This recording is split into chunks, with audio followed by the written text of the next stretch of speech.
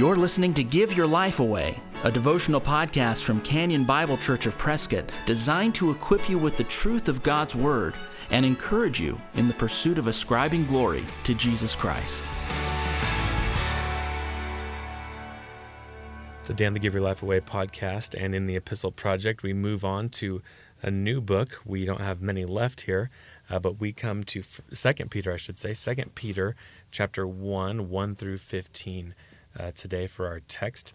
We have 5 sections here in the book of 2 Peter, so it'll take us about a week to do this book, and then we'll move on to 1 John. So 2 Peter 1 to 15. Simon Peter, a servant and apostle of Jesus Christ, to those who have obtained a faith of equal standing with ours by the righteousness of God and our God and Savior, Jesus Christ. May grace and peace be multiplied to you in the knowledge of God and of Jesus our Lord.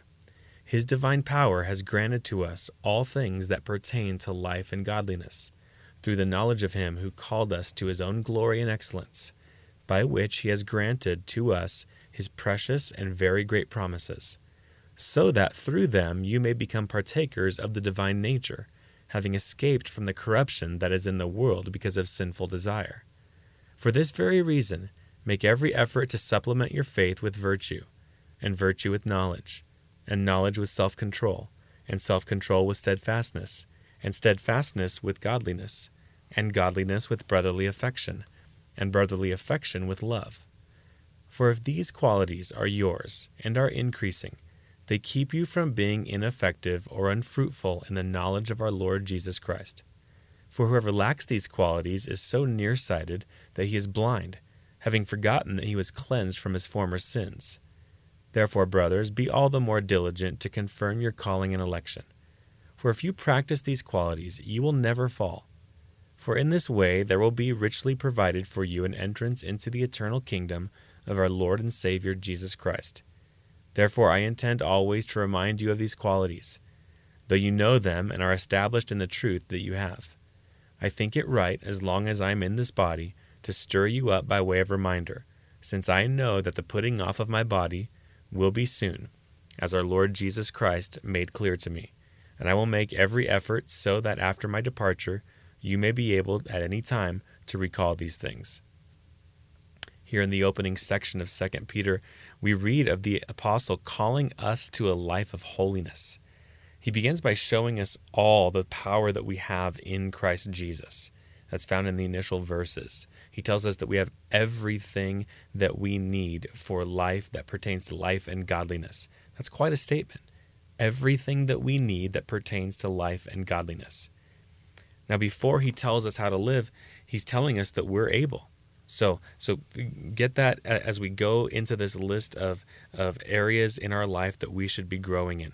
Before he even gets into the do this section or the have these qualities, he's telling us that we have enough. We have all we need to live this way. So then in verses 5 through 7, he demonstrates areas in which we should be growing. He gives us some motivation for the growth in verse 8. So again, the power comes, the available power, then the actual ways he wants us to grow. And then in verse 8, after he wraps up that list, he gives us the motivation. He says that if these qualities are ours and are increasing, they keep us from being unfruitful. There it is. There's the motivation. To be fruitful. He says that keep us from being unfruitful. But the motivation here is that when we grow, we are being fruitful. Peter knows that a Christian wants to be fruitful for their Lord. And so he says, if you're increasing in these areas, you are being fruitful for the Lord. Now, what if you aren't growing in these areas? What if self-control and brotherly love and all of these areas, they're not growing in you? What's the reason for that? Why is that? What's wrong? What's wrong with you? What's wrong with your perspective? Well, he gives that reason as well. The reason's given in verse 9. It says, for whoever lacks these qualities is so nearsighted that he is blind, having forgotten that he was cleansed from his former sins.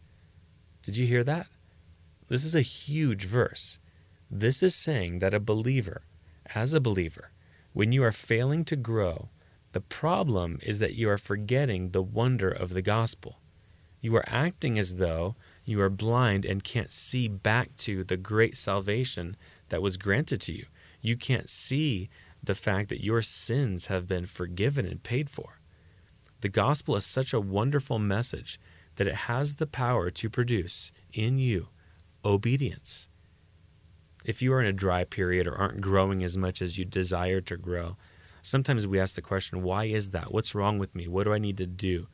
I would encourage you to take the prescription here from verse 8, or take the truth revealed in verse 9, I should say, that you're lacking a view of God's wonderful saving gospel on your behalf. Because when you think rightly about that and think that all that Jesus Christ did for you, that makes you want to serve him in return, to be fruitful for him. So when you're not growing and you're not becoming more godly, oftentimes you're forgetting the wonder of the gospel.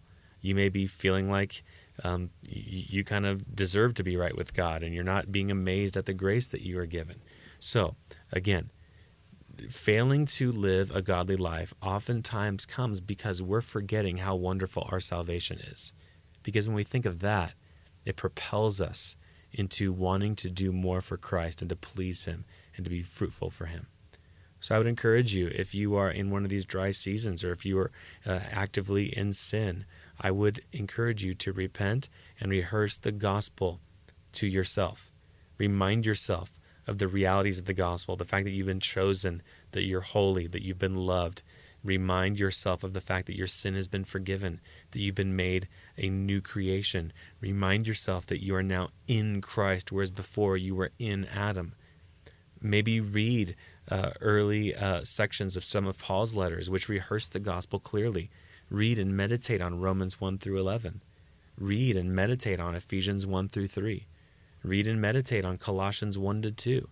It's interesting that in many of these letters, Paul writes about the wonder of the gospel, and then he tells us what to do in life.